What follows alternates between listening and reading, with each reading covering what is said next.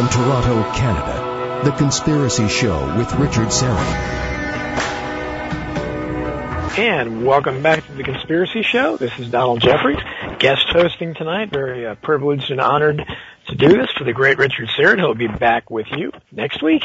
And we're talking to John Barber, show business legend, protege, or whatever you want to call it, of Jim Garrison, his Boswell to Jim Garrison. We're going to get into that in a minute. He is the author of a fantastic new book just released a couple months ago, Your Mother's Not a Virgin, The Bumpy Life and Times of the Canadian Dropout Who Changed the Face of American TV, with a foreword by yours truly. Very honored again to do that. And it's just a fantastic read for any of you out there. Please read it. You will not be disappointed. It's very long, but it moves very fast. It's kind of like watching Oliver Stone's JFK. It goes by fast.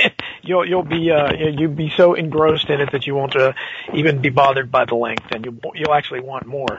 But John, first let's talk a little bit how you came after all the kind of these ups and downs in show business. As you mentioned, periods of when you're out of work, trying to figure out which way to go, stand-up comedian, prospective talk show host, a film critic, where you were one of the first film critics, maybe the first one on television with the local Los Angeles station, working with Tom Snyder for years, doing that kind of stuff. And then you come to Real People. You hit it big for a few years there, where it's #1 show on television. And you said it happened accidentally. So because I think the audience probably maybe recognizes you mostly from Real People. So talk a little bit about Real People, maybe give an inside story or two on that. Well, I will, but you know what was really touching to me a little while ago? And I'm astonished by it, because it was only one word. And also I was really touched and moved, and thank you so much, not only for the introduction to the book, but for, plugging the book. But it was during the break when they mentioned that the show comes from Toronto. I mean, it had a real strong emotional impact on me because, of course, that's where I was born, in the Salvation Army charity ward, and I was out on the streets by the time I was 6 or 7 years of age, and I left there when I was 17 to come to the United States to be a professional gambler. And then you're mentioning my book, and right now my dream is I'm 3 or 3.5 weeks away from returning to Canada. I expect to be in Vancouver for 3 or 4 days doing 2 or 3 very popular radio shows, all of them national radio shows, and doing a bunch of book signings. Then I'm going to rent a car, and then I'm going to drive around to Edmonton, Winnipeg, and a few places like that to do book signings, go back to Vancouver, and return to Toronto as a prodigal son, I hope, and stay there a week. And Richard has asked me to come into the studio to do the show with him in the studio. So I'm really looking forward to that. But I don't know why the word Toronto hit me so hard. Isn't that funny? That's weird. Anyway, what is it you would like me to talk about, or start, or whatever? Well, I think because most people, I think, know you from, certainly that's where I knew you from, was Real People. So this is that was the highlight of your show business career. You become the host and the creator and one of the hosts of a show that was #1 on television for 3 years. So what was that like, finally hitting it? Finally, you talked about, making a lot more money, I think you described it as being the only thing you really miss about being a celebrity like that is getting a good seat in restaurants, things like that. What was it like to finally be on top for a few years there? Well, I'll tell you how the show came about, and it came about quite by accident. I was a film critic, as you mentioned, on the 6 o'clock news with Tom Snyder, and I sat right next to the teletype machines that brought in the stories, and often a story would come over the teletype machine, and the teletype machine was called Reliable Sources, and it come from the AP wire services and Reuters and stuff like that. And a lot of those stories said, not for broadcast. And one of the ones was a story about this beautiful, beautiful tall brunette who was a stripper. And she said that God gave her this magnificent body, and women have magnificent bodies to become sex objects to men so that God's creatures can be reproduced.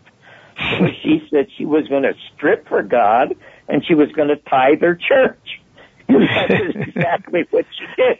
So I gathered a bunch of these stories. Another one was a fellow named Roy Reek, he's in the Guinness Book of Records as the unluckiest man in the world. And when you catalog his disasters, you begin to laugh and laugh and laugh because you can't believe it's like a Sholem Aleichem story. It gets worse and worse. And the only thing you can do is laugh. And he used to watch the 6 o'clock news to see if people had it tougher than him. So anyway, I gathered these, and one day I get a call from Ray Stark. Ray Stark is the most successful producer in Hollywood. So I meet with him. He invites me to lunch. He's got his own private dining room with waiters and everything like that. And we get into a conversation about Ben Hecht. Ben Hecht he wrote the best book about anybody in show business until I wrote mine. His book is called A Child of the Century. Ben Hecht was the highest paid screenwriter in America. He wrote Gone with the Wind in 12 days and never read the book. He invented gangster movies with Scarface, and he wrote Front Page with Charles MacArthur, and he became the first paid propagandist for the non-existent state of Israel. He's the first person to whom I ever wrote a fan letter. Now, you think I'm not going to talk about real people, but I am, because it all comes together. I wrote the only fan letter I ever wrote in my life, Jeffrey, but the only one. And the first sentence was, Mr. Hecht, I am so dreadfully sorry I accidentally picked up your book. Because barring anything found new by Mark Twain, you've totally destroyed everything I will read in the future. 2 weeks later, I got a handwritten letter from him. He said he was going to the Laguna Playhouse to put on a one-act play called Winklebird, and when I could come down for a few days and be his assistant. And I went down and I met him. So that's why I tell you that story. But in any event, I have always figured, being around actors so long, because when I was a mail boy at Paramount, that's all I saw. And most of them are inarticulate boobs, unless they have a writer. And Robert De Niro proved that a year ago at the Tony Awards when he told the president to go F himself. I mean, not only was I appalled by what it is that he said, for God's sake, even though I'm not a fan of Trump's, is that De Niro, by doing that, destroyed every movie that he ever made that I loved. Because I can't watch him in The Godfather now without knowing what an inarticulate idiot he is. And I met him when he couldn't speak, but I didn't know that he couldn't speak. He just never spoke when I was at parties or some place with him. So in any event,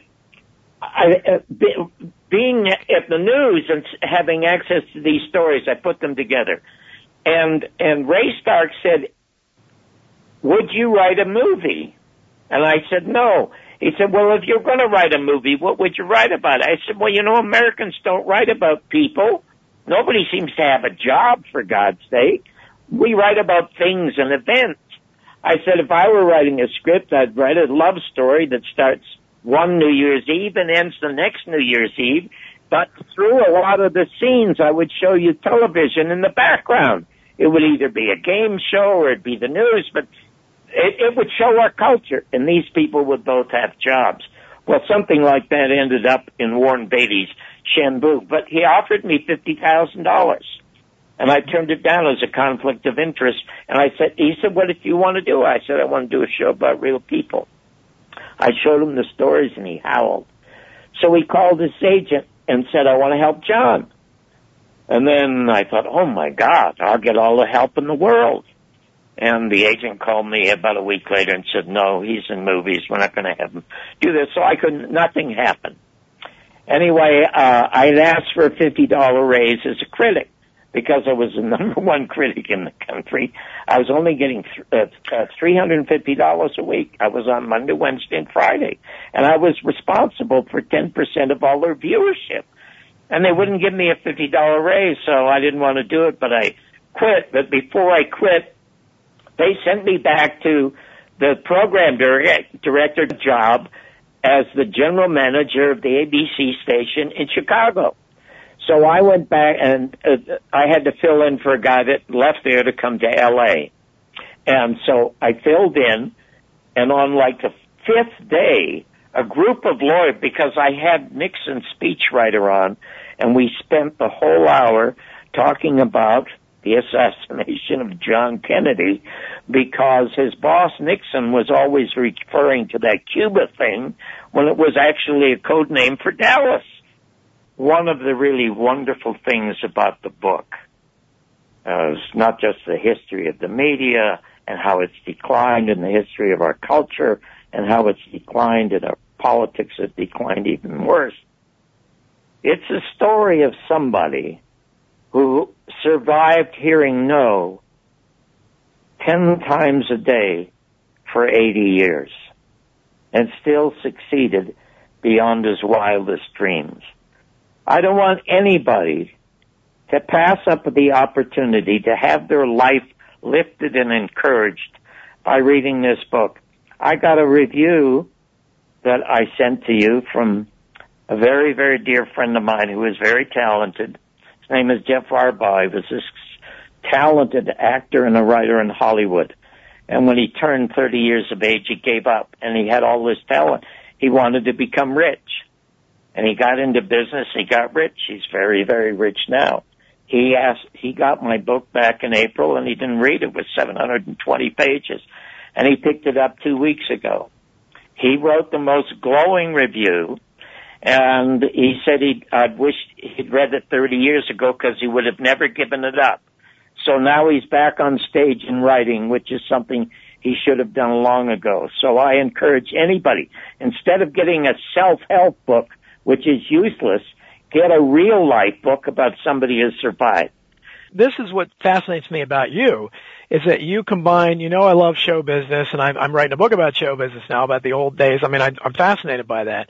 And of course, the JFK assassination is kind of my baby. It's where I got started back in the 70s with Mark Lane. So how did you, and I have to think, I think we've talked about this before, that this kind of didn't exactly make you popular in Hollywood when you started getting into the JFK assassination. How did you gravitate towards that? And, of course you ended up talking to Jim Garrison and interviewing him, but how did you go from the world of stand-up comedy and all this entertainment to suddenly getting into more serious subjects, starting with the assassination of John F. Kennedy? First, let me finish the real people story, and then I'll get to that. Okay. If we don't have too many musical interruptions. A group of lawyers in Chicago took out an ad in the Tribune telling ABC to keep me because that was the most intelligent conversation they'd ever heard. And Phil Mayer was the general manager. So I said to Sarita, my wife, because my wife was there with me and with Christopher, who was just a couple of years old, and I said, I would love to do this because this is Ben Heck's town. This is where he got started as a columnist. And I loved it. And I did my reviews there in the News too, and I became a star in a week. Even though I was at 2 weeks, I was a star at the end of the week. And Phil Mayer turned me down because he said his bosses thought I was too controversial, just based on that interview with Nixon's speechwriter. Now, I'm not into the assassination at the time. I don't care. It's just a great story. And I visioned myself as a storyteller. So what happens is that my son's godfather, who was now with Get Smart, is now producing the Barney Miller Show for Danny Arnold. And so Sarita, when she finds out that they're not going to hire me permanently, so they replaced me with Charlie Rose, who was so bad after 2 weeks we get rid of him, and they bring in this black girl from Cincinnati, Oprah Winfrey. Now, she does very well, and she asked ABC to syndicate her, but ABC said no, nobody would be interested in buying this show. So two guys named the King brothers, who were the only show they had was Our Gang, and they were just barely getting by. So they stepped in to syndicate Oprah's show, and all three of them became billionaires. In any event, Sarita goes back, and she meets with Danny Arnold, the co-creator of Barney Miller.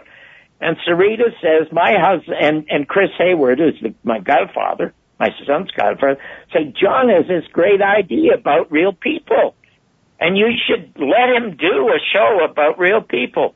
So he gives me $1,000 a week for 13 weeks to create the pilot. My co-host is going to be Richard Pryor.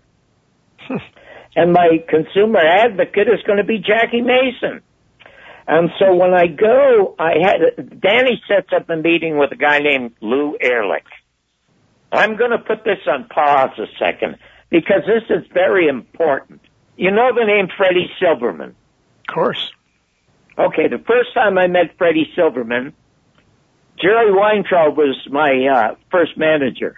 Jerry Weintraub, who ended up touring with Elvis and Sinatra and managing John Denver and a lot of people. I was one of his first clients. He takes me in to meet Silverman when Silverman's at CBS, and he's younger than me. And he said in front of a bunch of people, "You're never going to make it in television. You're too soft." This is the same Freddie Silverman that canceled Hollywood Squares off of CBS, and it ended up at NBC where it became a major hit. I must tell you, if one creative thought was Niagara Falls, Freddie Silverman would die of thirst. Anyway, he ends up at ABC, and he lucks out with a show called Roots. And it's the biggest show ever in the history of television, and and NBC is bombing. So what they do is they raid NBC and they hire Freddie Silverman. You may not remember this, but it was huge news. He was ordered by the courts, because of the contract, to have no contact with any network or anybody in show business for a year until he became the president of NBC. And guess where he lived for that year? He lived in Danny Arnold's house in Hawaii. Now, I'll tell you why I bring this up. Anyway, Danny sets up an appointment with me with a guy named Lou Ehrlich. And I've already done the 5 scripts.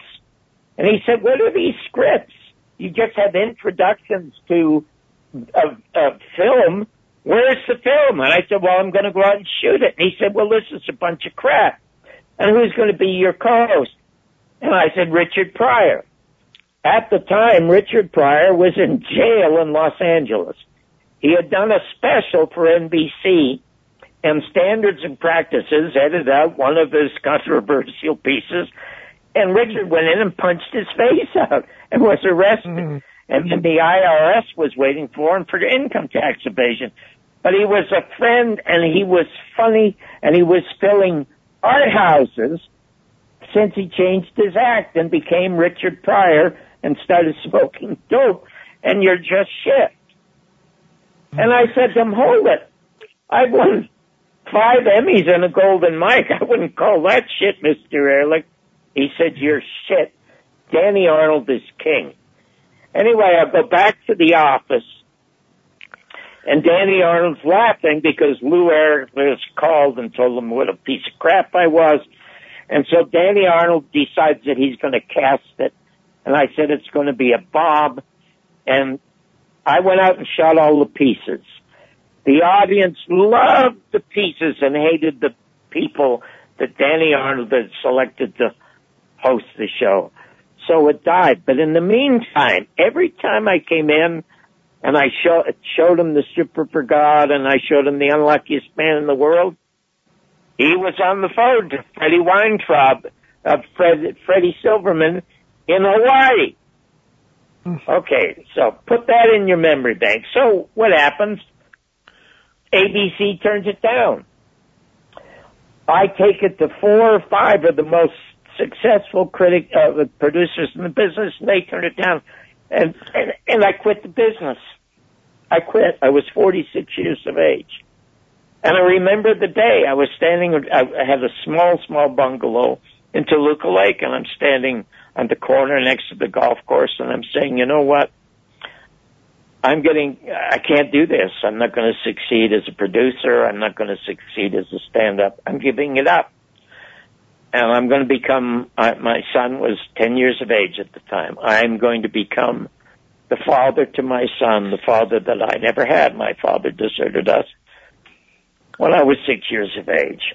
And in the book, I tell the story of how I tracked him down in England. But in any event, I give it up. And you want to know something, Jeffrey? 46 years of age. It was the only happy day of my life, except for the day I married Sarita and the day my son was born. This was the it was the only day I had ever felt at peace. Now I got to put that on hold a second. While I'm a critic at NBC, a movie comes out called The Great Gatsby. Yes. You remember the film? Oh, sure, of course. Yeah. Yes. Okay. Anyway, I'm trying to remember the guy who was the head of Paramount Studios, very famous homosexual who married some very wealthy lady. We'll be right back after this with JFK assassination researcher and the man who invented reality TV, John Barber.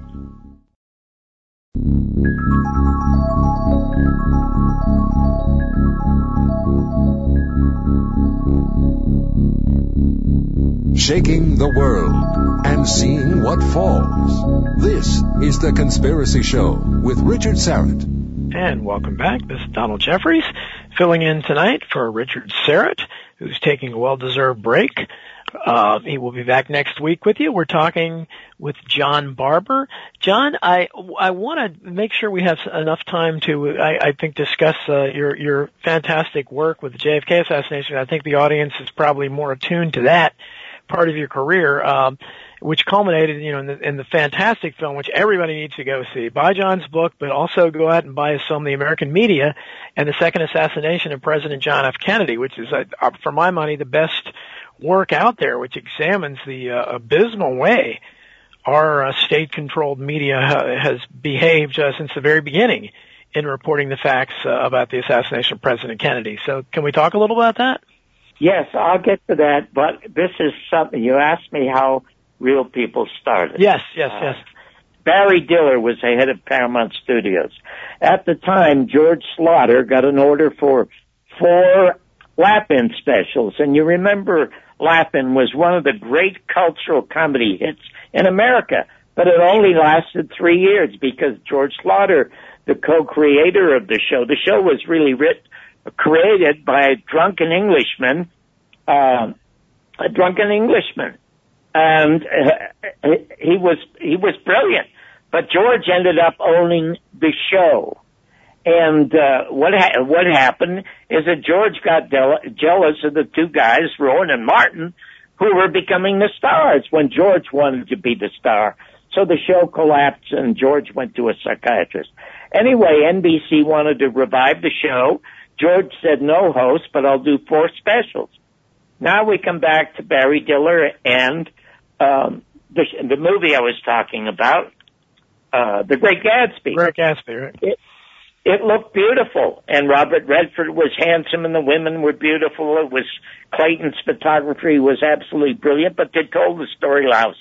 So it was a crappy movie, but it got on the cover of Time magazine. It got on the cover of Newsweek magazine, and Barry Diller was going around saying, "We've just bought a clothing company because Paramount's going to become richer manufacturing Gatsby clothing than making movies, for crying out loud."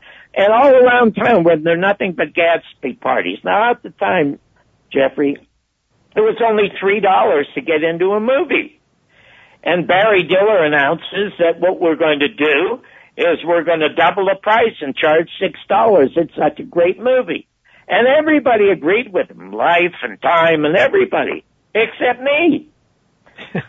And my closing line of my review was, the only way Barry Diller is going to get $6 for this movie if he charges $3 to get in and $3 to get out. Well, That was picked up by Time magazine, and the movie bombed, and justifiably so. But I got a call from George Slaughter, who was laughing. He said, "Hey, can I buy, all this funny stuff you write in your reviews? Can I buy it?" And I said, "You can have it for nothing. It's public. It's out there. You can just steal it like Milton Berle." And then I said to him, "You know what, George? Everything on Laughing's only like 8 or 12 seconds long. Why don't you let me be the critic at large there like I am here? I'll write my own stuff. You can pay me scale as a writer and pay me scale as a performer." So he hired me. So myself and the Drunken Englishman, Digby Wolfe, and George Slaughter, the three of us, wrote these specials that introduced Robin Williams and a couple of other really fantastic talents. So I knew George, and they never picked up the show because it didn't have a host. Anyway, when ABC turns me down and nobody else will buy this, I'm standing on Foreman Avenue in front of my house, and I'm giving my career up. And I'm 46, third happiest day of my life. And I go in the house, and the phone rings, and it's Digby Wolfe. And Digby says, "What are you doing?" I said, "Nothing. I just quit show business." He said, "How'd you like to get back into it?" I said, "What do you mean?" He said, "I just signed a contract with Westinghouse to develop shows, and I read in the trades that you said you were going to change the face of American television with the entertainment of reality. How'd you like to come and do it here?" I had been under contract to Westinghouse as Merv Griffin's replacement, and they loved the idea that I'd be working with Digby. So I go in to meet with Digby, and I'm sitting down on a couch. His office is across from George Slaughter's. George comes out, and he sees me. He said, "What are you doing?" I said, "Waiting for Digby." He said, "Why don't you come in here a minute?" And I had the 5 scripts in my hand. So I go in there, sit down with him, and we chat, and he tells me he gets this unbelievable call for Freddie Silverman. And Freddie Silverman, "Do you know anything about real people, George?" Norris says, "No, I don't know. Only show people." He said, "Do you think you could do a show?" Because he did the Judy Garland show and a bunch of other things. And Silverman says, "Can you do a show about real people?" And he said, "Yeah." So he says to me, "Why don't you come here and do your show?" And he puts down on a piece of paper $5,000 and hands it to me. I said, "What's this?" He says, "This is going to be your salary as a performer." So I write back, "What's my salary as a writer?" He writes back, $1,500. "What's my royalty?" So we go back and forth, but he won't give me a producer's fee because he's afraid of a lawsuit. So we get to do our first special. And it happened that easy by accident. Now, guess who he wants as his first girl host? Susan Anton. Do you remember Susan Anton? Sure.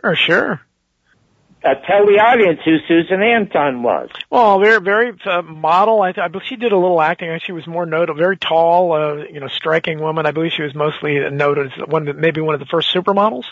No, she did that also, but she was a fantastic singer. And she was the lover of the guy that starred in Arthur, that little English actor. Oh, Dudley Moore, yeah, sure. They were a couple, and she's a foot and a half taller than Dudley. And Dudley only lived twice his size. He was very short. Yeah, so I said to George, "You can't hire Susan Anton." He said, "Why not?" I said, "People are going to look at her and say, what does she see in nothing but unknowns, okay? And because the stars of the show are going to be the stories that we're going to tell." And the other host that he wanted to be co-host with me was David Steinberg. David Steinberg is a comic, or was a comic, and everything was political. And I said, "You can't even have David." But he said, no, he wanted David, and David came in and turned down the show because there was no stars. Anyway, I go home, and I say to my wife, I think I had my first argument with George Slaughter over the cast. And my son is 10 years of age. And he said, Dad, have you ever seen Sarah Purcell? And I said, who's Sarah Purcell?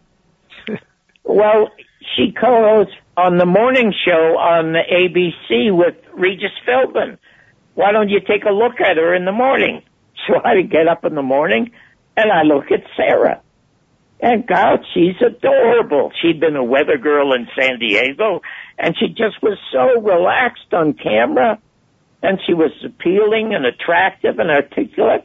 So I call her and I set up a meeting. So she comes the next day to Slaughter's office. Slaughter doesn't talk to her 5 minutes and hires her. And then Slaughter calls my house and invites Christopher to come the following day to see him. So, of course, he's only 10, so his mother, Sarita, has to take him. So Sarita takes Christopher into the office to meet George, and guess what George has? George knows that my son loves Superman. That's what he wore every Halloween. And has this huge poster signed by the creator, Siegel, of Superman, and gives it to my son. That's what's hanging behind me in my office when you call me in my office and see me on camera. Yeah. And that's why I always wear the Superman shirt. That's where it started. Oh, that's become your new signature. We'll bring up the JFK assassination right after these messages. We'll be right back. Okay.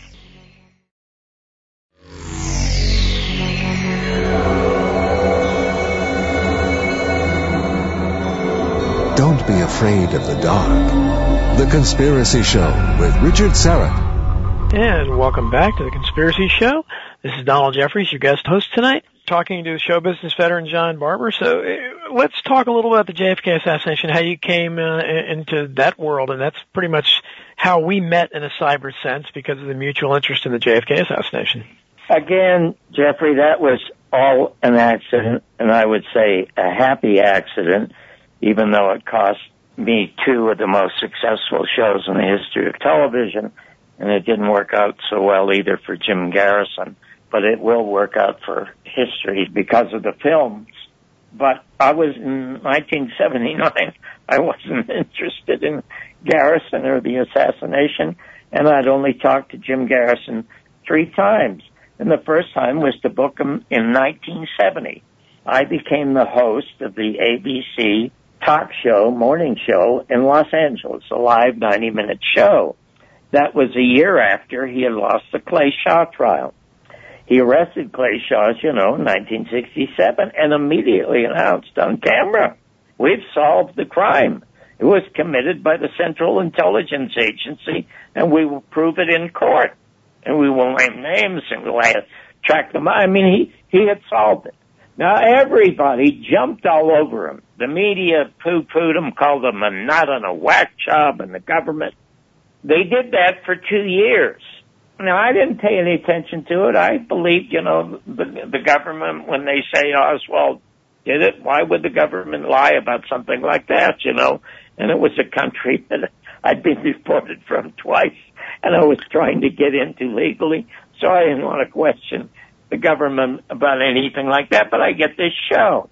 And we have the #1 show in L.A., we're bumping heads with the Today Show. We put people on like Muhammad Ali. Everybody wants him in jail because he won't go to Vietnam and kill yellow people. He said because white people are his enemy. We had Hanoi Jane Fonda on the show and taught her to speak properly when she was trying to sell peace to the world. And I won my first Emmy. And I'm in a bookstore. It's called Edmunds Bookstore on Hollywood Boulevard. And there's a book called Heritage of Stone. And I look at the author, Jim Garrison. Is this the same guy? So I pick it up just to leaf through it. I stood there for 4 hours and read the book. I couldn't put it down. I mean, I learned things that I'd never heard of. I mean, he had to take Time Life to the Supreme Court to get the Supreme Court to order Time Life to give him the Zapruder film to show the jury. And then there's only forensic pathologist, supposedly, in the autopsy room, Pierre Fink, who testifies that they're not even allowed to perform the autopsy. They're not even allowed to look at photographs. That's why, or x-rays. That's why in the Warren report, there's just one 2 cartoon drawings of a bullet going through the back of John Kennedy's head. I mean, it looks like Mad Magazine put it together, but I wasn't aware of it at the time. But I thought, my God, what a story. And I'm a storyteller. It's not, and I never considered myself having talent as a writer or a performer or any of that, even though I was successful at it. I was a storyteller. When I wrote jokes, I thought I was telling a story. When I had a guest, I tried to get a guest who had a story to tell. Who had a greater story than Jim Garrison about the murder of the President of the United States? So in the morning, first thing, I knew the time difference. I called New Orleans, and I get the district attorney's office, and a bass baritone voice answers. Beautiful voice, says hello. I said, could I speak to Mr. Garrison, please? And he said, speaking. This is Mr. Garrison.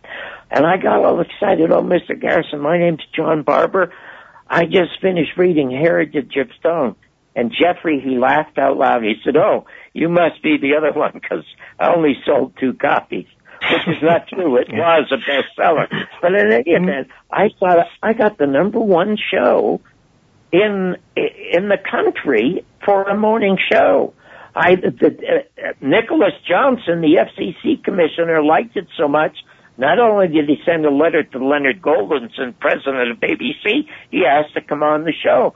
So I would love to have you on to talk about your book and your case. And he said, John, you'll never get away with it. And I told him about the ratings and all the rest of it. And I finally talked him into it. He relaxed, even though he said I'd never get away with it. And he reminded me it was 1970, and it was 6 years after the publication of the Warren Report. And he says to me, 80% of all the people don't believe, according to the Harris polls, that Oswald did it or did it alone. And I said, well, if everybody knows that, why isn't something happening?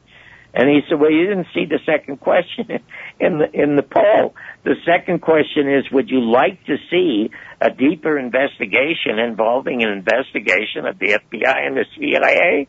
We'll be right back, and you'll have to pick up the story again. The Hollywood veteran, JFK guru, John Barber. We'll be right back after these messages.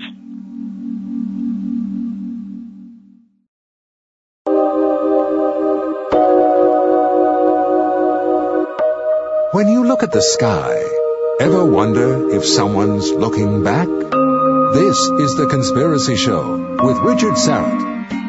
And welcome back to the show. This is Donald Jeffries, filling in for Richard Serrett. John, go ahead, please. I'm sorry to interrupt you again if you can finish that story. Oh, that's all right. Listen, if you didn't have the commercials, you wouldn't be on the air. Doesn't bother me at all. But in any event, when he told me about that, and he said, what does that say about us that only 23% want a real investigation? And without missing a beat, I said, Mr. Garrison, I know what it says to me. I know what my mother and father did in the rumble seat of the car or on the pool table or in the bedroom or the back alley or wherever to conceive me. But don't ever tell me my mother's not a virgin. Well, he howled. And he said, can I quote you? Because it sounds like one of my favorite quotes from Mark Twain. And I said, what's that? Mark Twain said, it's easier to fool people than to convince them that they have been fooled. And John, we have been fooled since November 22nd, 1963. So I book him and I'm fired. And he's canceled. But I never thought that it had anything to do with I know it was reminiscent of what happened to me in Chicago, but I didn't connect the two. Okay, so the job that I get after that is as a critic, because by that time I was the film critic for 10 years for Los Angeles Magazine, and so I got a job at Channel 11, and then Tom Brokaw saw me and brought me to NBC, and I was at NBC for 5 years. But I'm just a storyteller, and I talked to Garrison Lee twice after that because I love talking to him on the phone. I've only met 3 geniuses in my life. My son is one, Buckminster Fuller, the scientist, is the other, and Jim Garrison. And I just love listening to him. It is beautiful. Orson Welles' voice. And so during Vietnam, I called him so that we could talk about the war. And then when Frank Sinatra, I was Sinatra's private writer for about 4 years, and when he took over the Tonight Show one night, he asked me to come on and do a stand-up. And if you can just Google YouTube, John Barber and the Tonight Show with Sinatra, you'll see the whole stand-up. And there's a line in the stand-up when I mentioned Watergate. And I said, Watergate is something that may have put us on the brink of democracy. Well, the audience cheered and applauded, and that was back then, for crying out loud. And Garrison phoned me and asked me if he could steal some of my material again. And I said yes.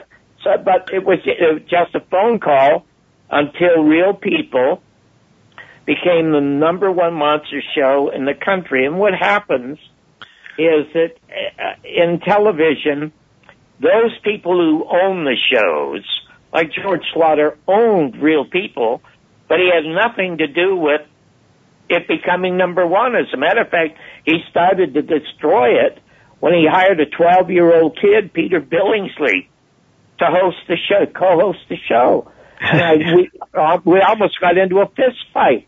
I said, you can't have a 12-year-old kid telling Real People stories. But the reason he signed him, do you remember Alan Rodney Rippey? Yes, uh-huh.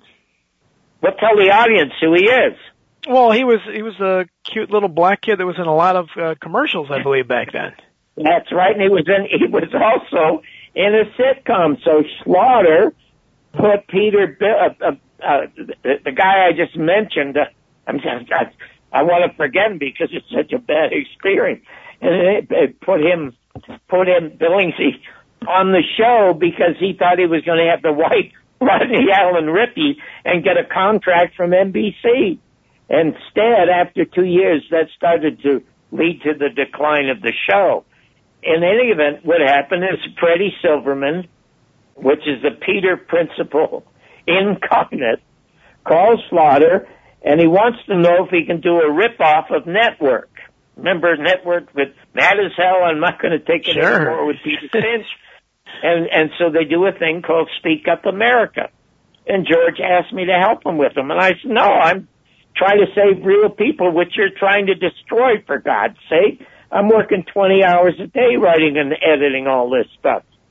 So in any event, his show is dying, the one there. And I read on the page 13 of the LA Times that the House Select Committee had concluded, and they're reporting something in the past, had concluded that a conspiracy existed in the murder of Martin Luther King and John Kennedy because they found the H.B. McLean's dictabelt. He was a motorcycle officer at Dealey Plaza who had left his recording device on his waist, the dictabelt, and it recorded more than 4 gunshots. So even though G. Robert Blakey, the CIA hack, who went around trying to blame the mafia and wrote a thank you to the CIA at the opening of his book about the plot to kill Kennedy. I mean, it's just despicable. But in any event, he had to conclude there was a conspiracy, and it rests as a cold case at the Robert Kennedy Justice Department. What a name for the Justice Department. Somebody else who will not receive justice in this country, along with Martin Luther King and Malcolm X and John F. Kennedy. So anyway, I pick up the phone immediately and I call Mr. Garrison. And he's thrilled to hear from me. And I say, Mr. Garrison, don't you feel vindicated? And he chuckled again. And he had this great sardonic sense of humor. And he was always singing Cole Porter or Rodgers and Hammerstein or quoting Shakespeare. He loved Shakespeare, and he and I had that in common. But in any event, he says to me, he said, John, I feel like a blind man who's gotten a small trophy in a very dark room. Only I know I got it. And he said, nobody will ever see the files that I sent to them. I asked him, I said, well, didn't they call you to testify? He said, I turned them down. And I said, why? I said, well, listen, they tore up all my subpoenas to Helms and everybody else. So I tore up theirs, and they will never see. They might release some CIA files, but they'll never release my files. People should go to www.johnbarbersworld.com. They can see the first Garrison tapes for nothing. It's an award-winning film. It is just absolutely spectacular. Also, you can see me with Sinatra. You can see me on the roads with Red Fox, who became my mentor. You can go to the link that will take you to the book, Your Mother's Not a Virgin, The Bumpy Life and Times of the Canadian Dropout Who Changed the Face of American Television. And I assure you, it is the best book ever written about anyone who was ever in show business. Also, there is a link to the definitive documentary about the murder of John Kennedy, solved by Jim Garrison, and the birth and purpose of fake news. It's on Amazon for only $2, and it's a runaway monster hit. It's called The American Media and the Second Assassination of President John F. Kennedy. Now, I've read every book on the assassination. 12 of them are totally brilliant. But this movie is better than all of them put together because it's only 1/10 of the cost. It takes you a week or two to read a book, only takes you 2 hours to see this film. And anyway, I want to thank you very, very much, Jeffrey, for having me on the show. I just love to talk to you. I love to. We talk all the time, and it's always a pleasure. And I knew the time would go fast, and it certainly always does. And I want to thank Richard Syrett for letting me guest host, and I love doing this, and I admire his work very much. And obviously, I admire John Barber very much. Go out and buy his book. I hope everyone enjoyed the show, and Richard will be back with you at the same time next week, and we'll talk soon.